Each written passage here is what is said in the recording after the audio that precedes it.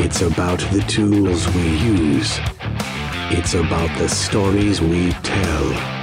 It's about how we change. It's evolution, baby.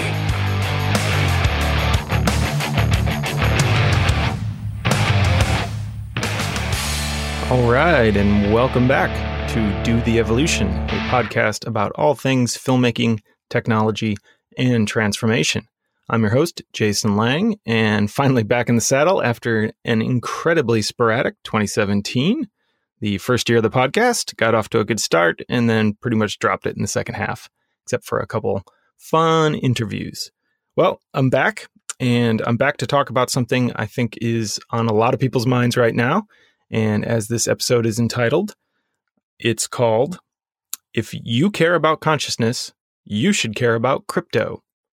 Boom.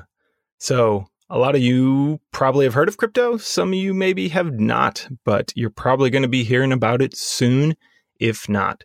Crypto is short for cryptocurrencies, which is really just another fancy way of saying digital currencies that use complex cryptography to keep them trustworthy. And the granddaddy of all cryptocurrencies is Bitcoin, which at this point, I think probably everybody's at least heard about. Bitcoin started as a concept in white paper back in 2008 or 9. I think it started getting passed around some Usenets by a guy named Satoshi Nakamura. And the fascinating thing about Bitcoin is no one knows who that is. He published this thing, people started using it, and he owns a whole bunch of them and disappeared. Could also be a she. We have no idea. Could be a collective of people. We have no idea. Fascinating story in its own right. But what does consciousness have to do with crypto, and why should you be paying attention? Well, let me tell you a little bit about my crypto story and why I've become fascinated with it in the last years. I had heard about it when I was first living in Boulder, Colorado, which I left in early 2010. And by that point, it had entered my consciousness, meaning I had heard the word Bitcoin, and I'd heard something about the fact that you could mine it, meaning you could turn on your computer could crunch the algorithm, and it would spit out Bitcoins. Now, foolishly, I did not do any of that back then, because back in those days, you could probably have run your computer for a couple days or weeks and had a couple hundred Bitcoins, which would be worth considerable amount of money right now. However, no one knew, right? It was a gamble back then. Most of the people that were early adopters were just deep believers in the philosophy of the coin, which we'll get a little bit into later. But so I heard about it and then kind of forgot about it after I moved to Los Angeles for a couple of years. I think it was around 2013 it started to come back into my consciousness. And it started to come back into my consciousness and a lot of people's because it started to climb in value. That simple. And at that time, it was pretty much just Bitcoin and a couple other smaller altcoins had started. And I started investing a bit. Didn't have a lot of disposable income, but I had some debt at the time. And I thought, wow, hey, this could be a cool way to maybe put a little money in, get some returns, pay off some debt. I did that, put a little money in, and unfortunately got pretty impatient and didn't do the one thing that's probably the best advice for all cryptocurrency trading, which is just hodl, as they call it. And there was a big crash. I think in maybe 2014, it dipped down maybe 50 to 60% below what I had bought in at, which when I didn't have much disposable income at the time was a big deal. And after maybe 6 or 8 months, it kind of came back to the point where I got my money back, meaning I didn't lose any money and I was able to cash it out. But it really just hovered there for pretty much all of 2016. And it wasn't until early 2017 that it really started to bounce back and make a killing. So it was around May of 2017, early May, that I saw a lot of people posting about it again and dove back in to see, hey, what's going on with Bitcoin? How much is it worth right now? I tracked now and again. And that was when I just kind of got immersed in the exploding world of cryptocurrencies. At that time, Bitcoin and Ethereum were both available on Coinbase, which is probably the easiest way to start trading cryptocurrency in the US, even though some people have some significant issues with them. And Litecoin was just being added to that biggest exchange. Anyway, so I started investing in May of last year, and that's when things just went crazy, mainly because Ethereum, which is a competitor to Bitcoin, allows for programming in its cryptocurrency, meaning you can actually code contracts right into the currency itself. Now, that might sound not too fancy, but it's actually pretty amazing in a way that Bitcoin can't do. Bitcoin's kind of dumb in that sense. You just have two addresses, you send from one to the other. It's about all it does. Ethereum, however, allows these smart contracts to actually be like code base, basically. So you can set up all kinds of fancy different stuff. And there's people that are using that for all kinds of different things, from selling digital music to Kickstarter type things. And of course, the big granddaddy that got really the whole movement going, I'd say, late last spring and into the summer, which was ICOs, or initial coin offerings. This was the kind of mad dash mid last year when companies that oftentimes wanted to either build applications on top of cryptocurrency or wanted to launch their own cryptocurrencies started using this idea of an ICO, which instead of an IPO, which would be the traditional way a company would gain a lot of money, an initial public offering, they would do an initial coin offering, meaning, hey, if you send me X amount of Bitcoin or Ethereum, you're going to get X amount of our tokens back, which can be traded for value at a later date. Or in the best cases, actually are going to be utility tokens, meaning they're going to be kind of a digital currency for the very network that the person is building or the company is building. So I started investing back then, invested not a ton, but a little bit through last August, and then was kind of watching. And the market has just had some crazy smash through days and total failure days ever since then. And I put a little bit more in this fall. And at this point, I'm done trading cash for it for the time being and just holding and watching it grow. Now, so what does that have to do with consciousness? Well, part of what got me fascinated, and I mean fascinated by this, was when I started looking into it last May. And to this day, there are many coins and trading days in which people can see returns from anywhere from 2% to, I kid you not, 200, 300% returns on investments. 200 to 300% returns on investments. Just insane. Totally insane. And the other crazy thing about that is, unlike our traditional financial systems, particularly last year, it is starting to change a little bit, but particularly last year when this craze was going on, it's all totally unregulated, meaning there's no minimum buy-ins. So suddenly this market, which for a lot of people in the stock market isn't necessarily accessible. Stocks go on sale and they just skyrocket in price. There might be a split at some point, but for a lot of people, it's just inaccessible. However, the thing with crypto is there's no minimum buy-in. And some of these coins go for pennies on the dollar, meaning you could invest $100 and get a 200% return on that. Pretty insane. Pretty incredible. And so I was just playing around with chump change. We're talking small amounts of money here.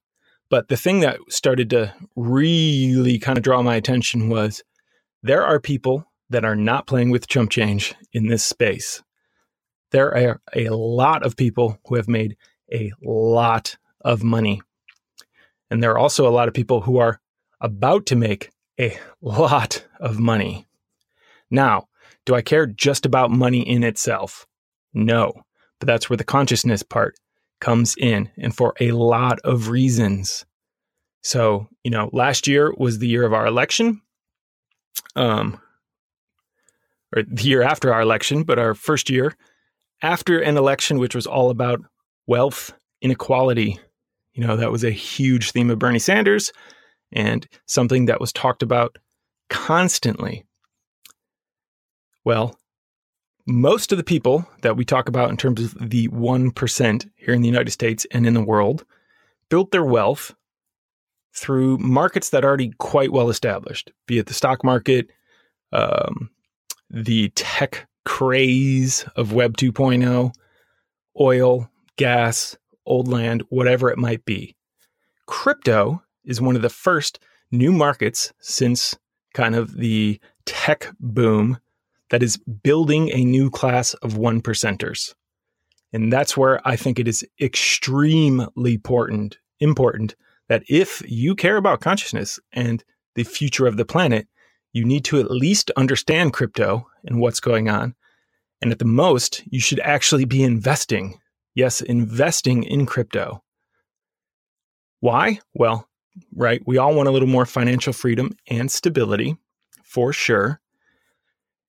But also from the integral point of view, so crypto is a new type of system, a system of systems, right? Our lower right quadrant, as we would say in integral speak. And the way that works is systems tend to work their way around the quadrants, meaning a system, like a market, is going to influence our culture, our behavior. And our culture and our behavior impacts how we behave, our interior self, and our development. So crypto is a two-way value influence that is happening at a really critical point in our world right now. On the one hand, we have it potentially going to unleash a whole different type of global economy that people have fantasized about for a long time, but this might very well be the mechanism by which it's fully introduced. The ability to send money to anyone else on the planet instantly, cheaply, and without relying on big banks or third parties who will skim large transaction fees, right? That's the big thing, an exciting thing for a lot of people in crypto, is this idea of a decentralized monetary system, a decentralized marketplace. Decentralized meaning right now we have these giant things called banks, and we pay them all the time.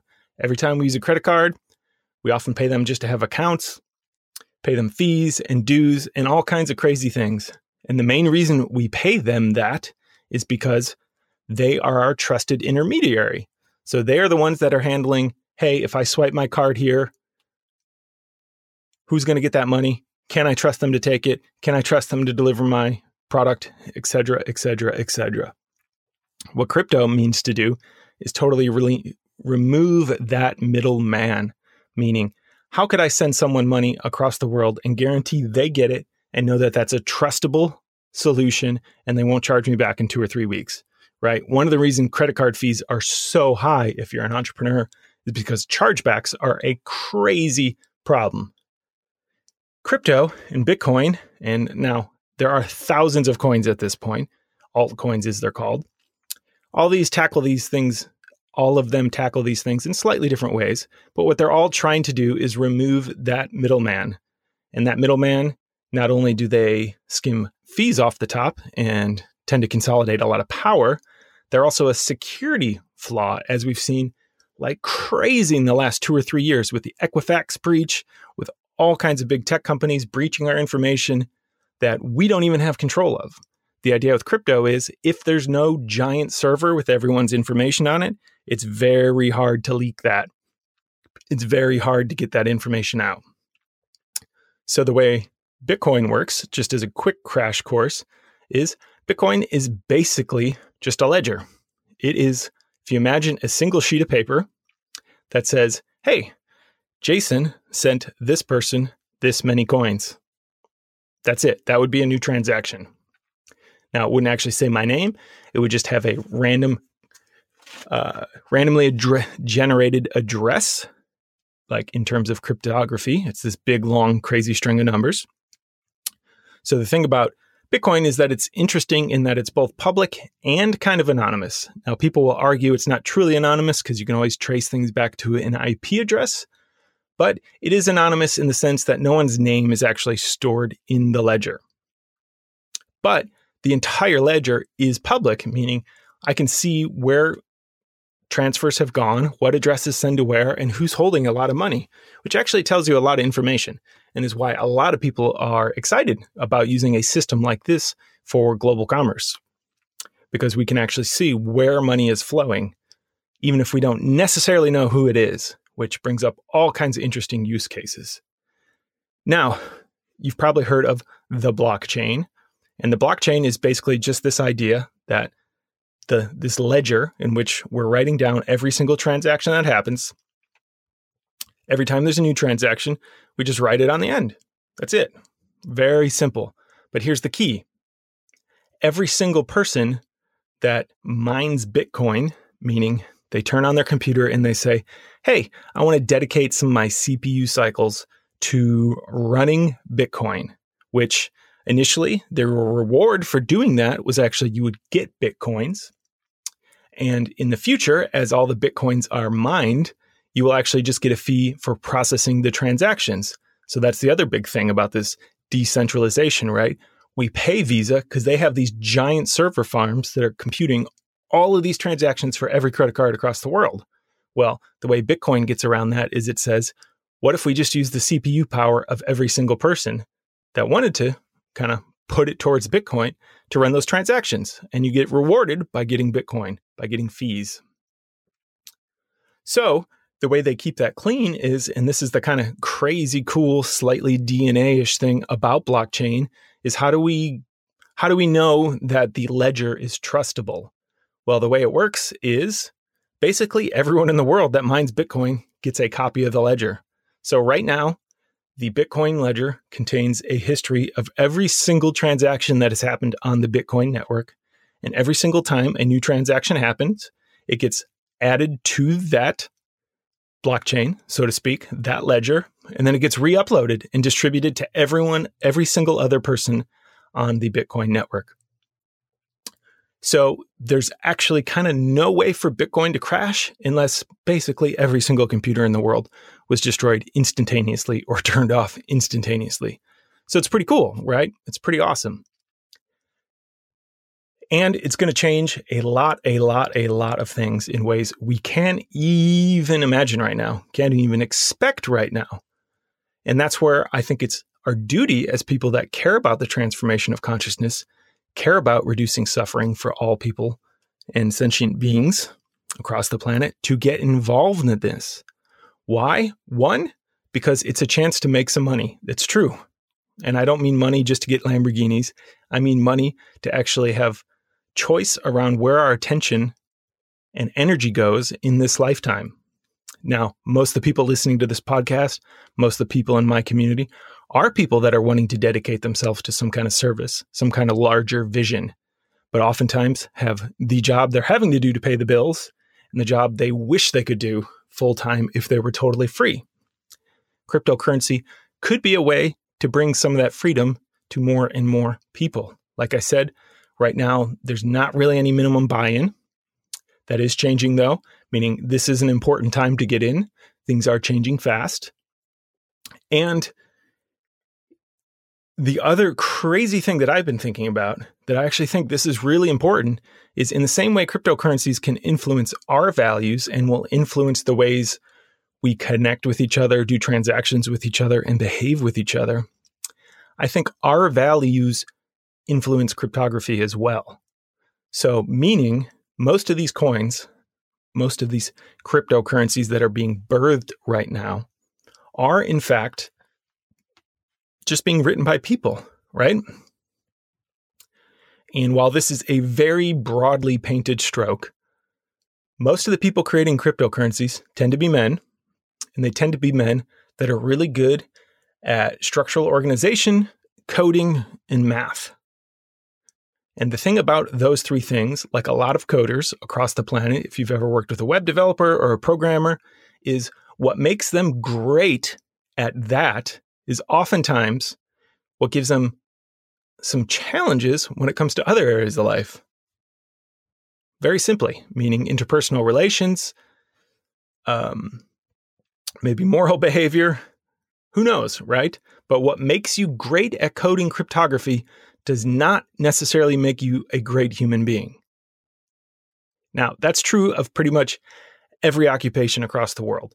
But the crazy thing is right now, with these cryptos, there are kids between 18, 25, and all the way up, but some pretty young kids who have created cryptocurrencies or are heavily involved in the development of cryptocurrencies that are currently the next generation's 1% at that age. Now, that's probably happened before, for sure. There's no doubt there's been rich young entrepreneurs in all stages of history. But what concerns me about it is the thing about crypto is, like I said, what makes you good at coding doesn't necessarily make you a good person at interacting in the world. And crypto, unlike a lot of other ways people maybe accumulated wealth in the past, is something that 1 or 2 or 3 people can code and program and launch without interacting with anyone, meaning they can be totally siloed in their own experience, only communicating across the internet. And that to me is crazy because, right, do we want those values influencing the way we're going to become in this next generation? That's really the question. Now, I don't think there's anything wrong with those kids. Developmentally, they're totally at an appropriate place in their lives, but they're going to be wielding a tremendous amount of influence in this next phase of this planet. It's true. And if you want to feel any disheartenment, go onto Twitter, or you've probably seen it on Facebook, start following some of the crypto people, and you might be surprised. I know I constantly am by how juvenile much of the relating and interaction is. Yes, some of that is made exaggeratedly worse by the very nature of social networks, but also some of it is just because those people aren't yet developed enough in terms of their interior space. Now, I certainly hope they will be and continue to be, but there's nothing that guarantees that, which is why the other part of why I think it is crucially important for people that care about consciousness to get involved in this movement now. Get involved in terms of accumulating some wealth so you have more freedom in the choices you make in the future, and get involved to start setting a direction and setting a baseline for the type of behavior and morals and just general quality human beingship and care about the future that the movement desperately needs. Now, we're starting to see it, but again, there's no guarantee. So get involved. Now, you might not want to go down the whole rabbit hole and start investing coins and whatnot, but at least educate yourself. At least start talking to people. But I actually do suggest you start going down that rabbit hole because this is potentially a once-in-a-lifetime opportunity in terms of generating and transferring wealth to a new class of people. And like I said, most of my friends, therapists, coaches, artists, people that are really trying, nonprofit workers, people that are trying to change the world, right? And do so in ways of service, and creativity, and art, which those things tend not to generate lots of wealth. They tend not to generate lots of income back because they are service. Now, there's some people that crack that for sure, but I know tons of people, and myself, I've struggled with this for sure, and other people in my network that are in tons of debt, be it from school, be it from taking low-paying jobs they just give a shit about, be it for all kinds of things. Now, this is an opportunity for those of us that have been doing that work to kind of get our slates even. And even if you did nothing else, if you made a few small, wise cryptocurrency investments now, and there's all kinds of places to get help on this, you could, at the very least, just pay off your debt. How would that change your life to be able to do the thing you're already doing that you love or wish you could be doing and be debt-free? More choice, more freedom.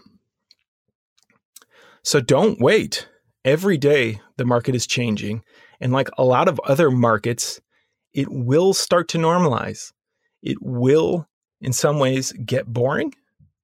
And there will be some winners and losers. Right now,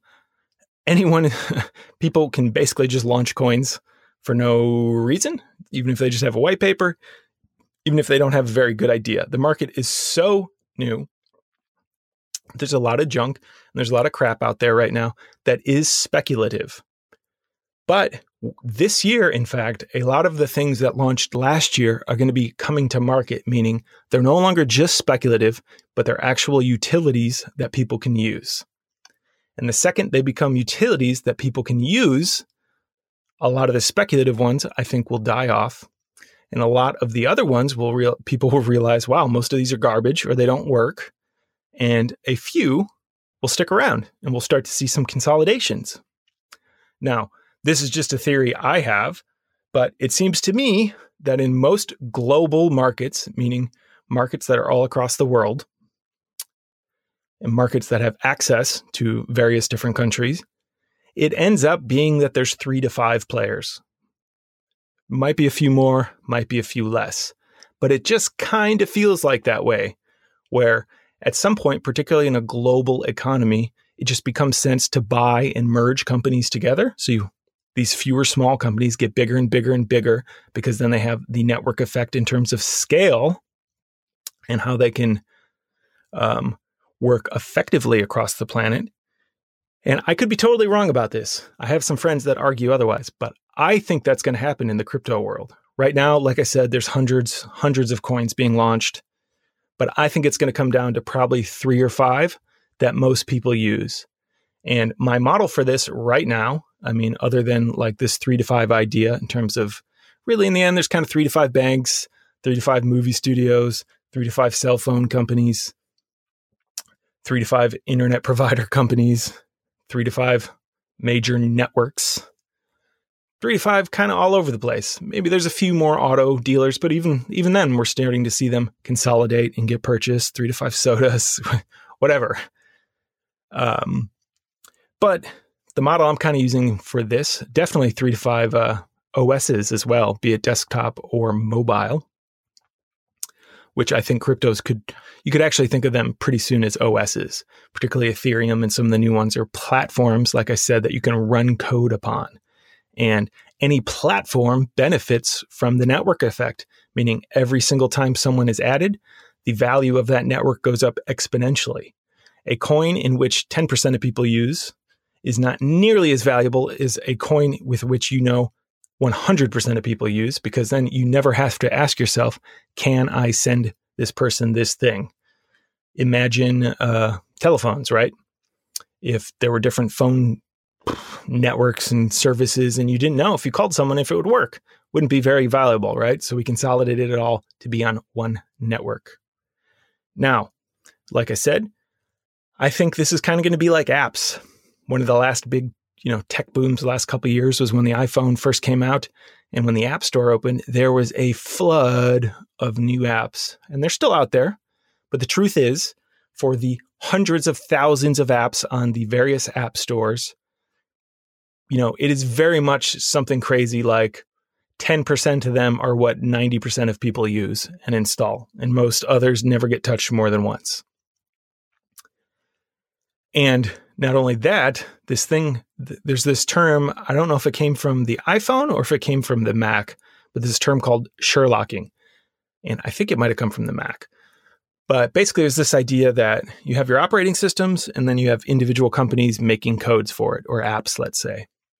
And oftentimes, the coolest, sexiest, most innovative new features would come out as apps because all they have to do is one thing. They don't actually have to be written out into these massive kind of code bases that are operating systems. Now, that's great. And oftentimes a company will launch and make tons of money because they're doing this one thing really well. And then what happens? Turns out the next version of the OS just builds that into the system. Now, sometimes they just buy that company and use that technology, like Apple just bought Shazam. So Shazam, which was an app, is now just going to be part of Apple's operating system. And that's called Sherlocking. That's called taking this specific use case feature and just merging it into the giant code base.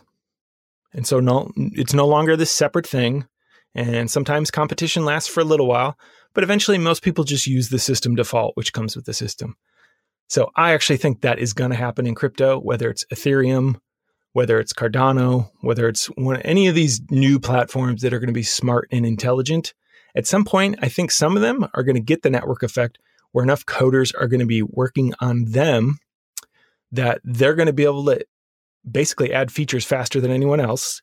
And anytime a new coin comes out with a cool feature or idea, they'll actually just be able to redo the code base of this major coin to add it, kind of nullifying the competition.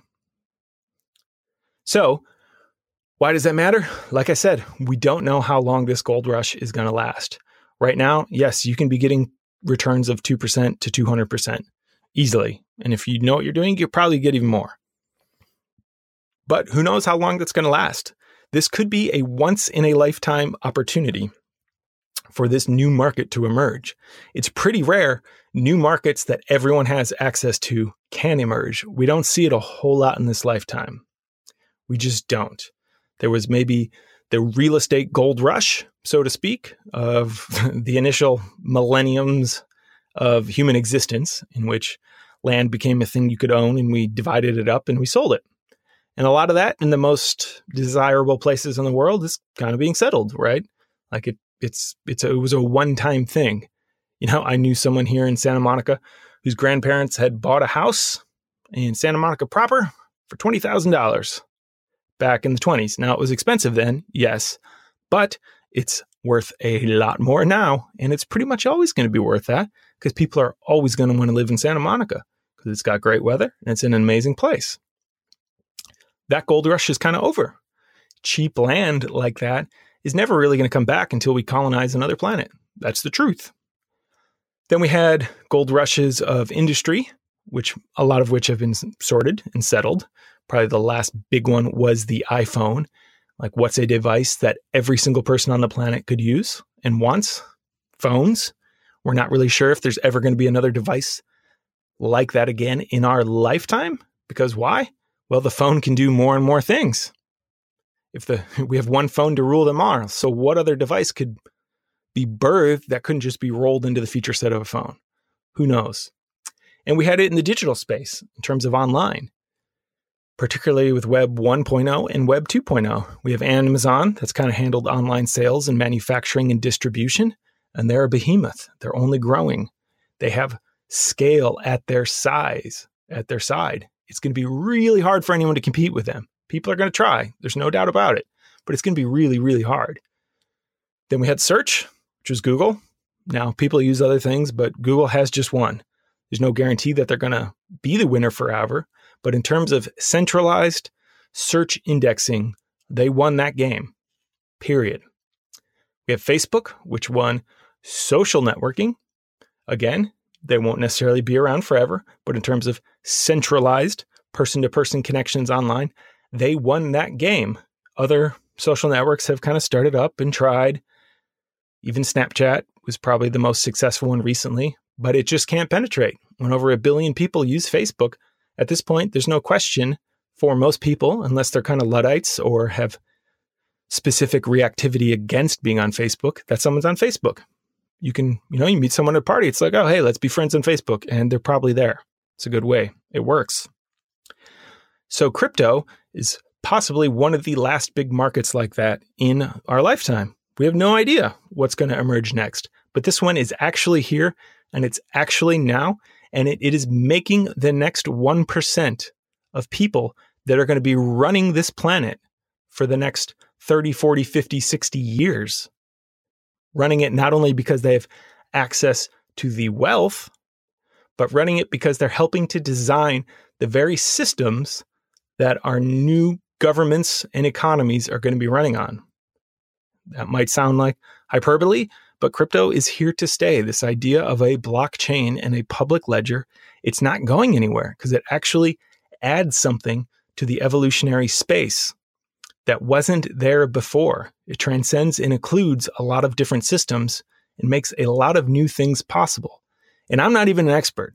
I don't even understand this stuff nearly as well as some people, but I understand enough to know it's just not going away. People will talk about crashes and how it's crazy to invest in Bitcoin, but it's not going away. Bitcoin itself may go away, right? Oftentimes the first technology out the gate isn't the one that lands and actually penetrates in the mainstream fashion. MySpace gave way for Facebook. No doubt about that. And they were, even Friendster, I think, was before that. Sometimes the first ones aren't the best ones. Usually the second, third, or fourth, or a little more down the line are, because they get to launch with the benefit of learning everything that the first kind of forerunners didn't know. They can learn from those mistakes and build it into their system and hit a point of mass adoption, in which all future benefits and changes can just be rolled in because you have critical mass. You have the network effect. Anyway, so yes, if you care about consciousness, if you care about the future of the planet, if you care about where we're going as a species and a people, you have to care about cryptocurrency. I know it sounds crazy, but you should at least become aware of it. And if you're really smart, you should take the time to learn to do some investments. You can get returns on your money.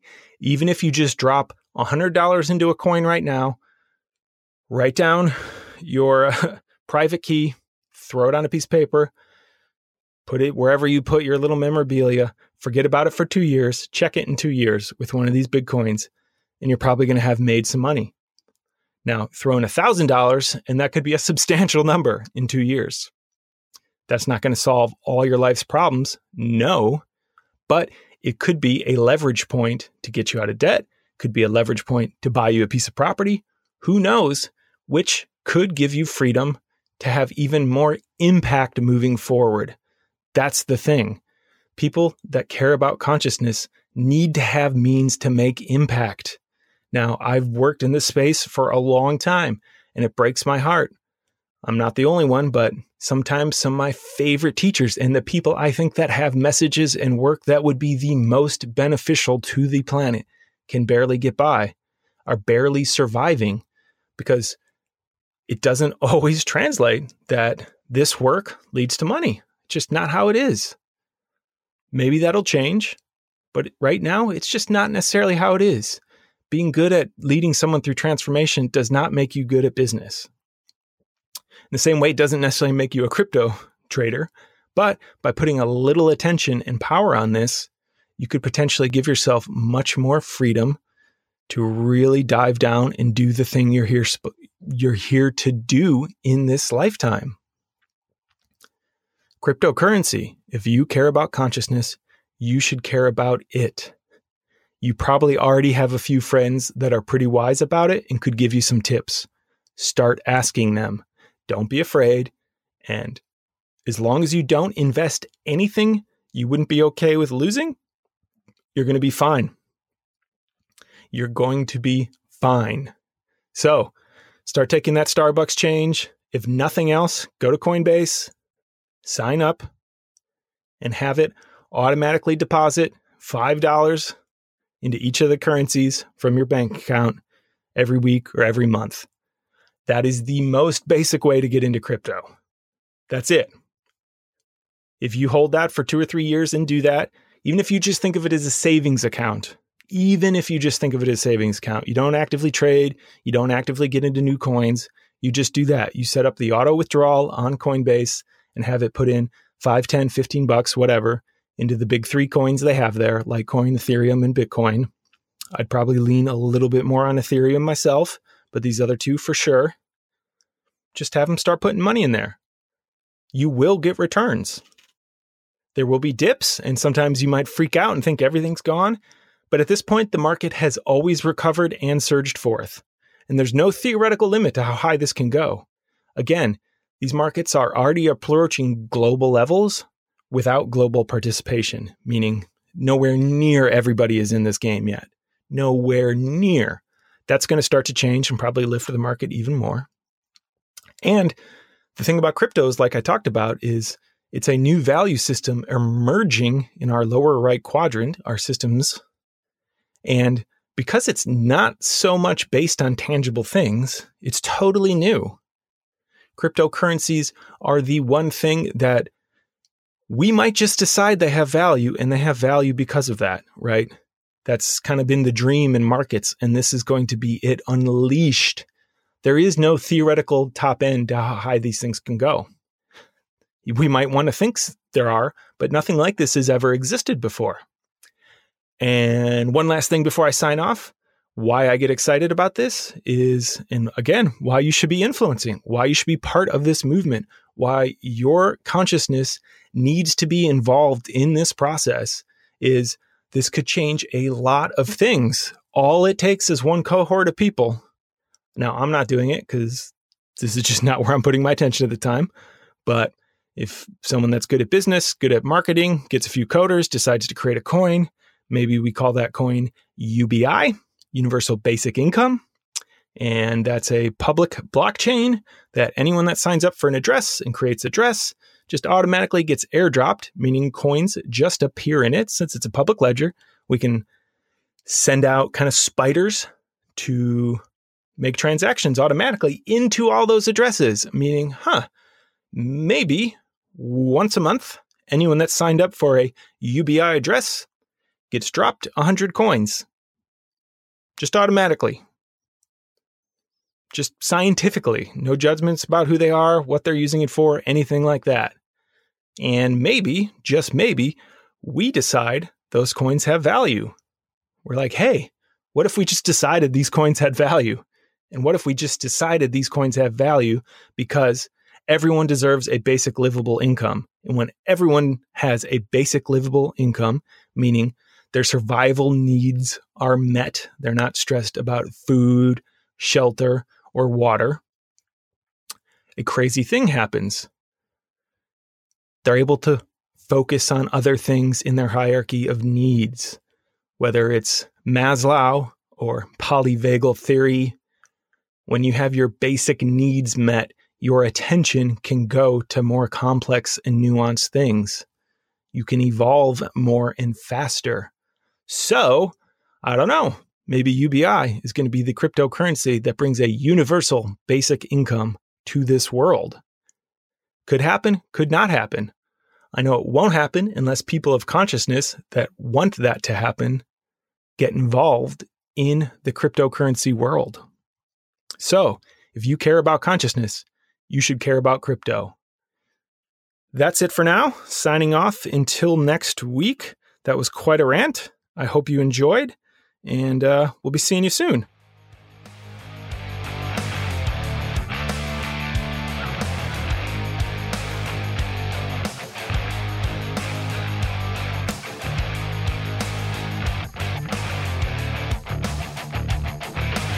Special shout out and thanks to Screaming Witness for the amazing intro and outro song. Check them out.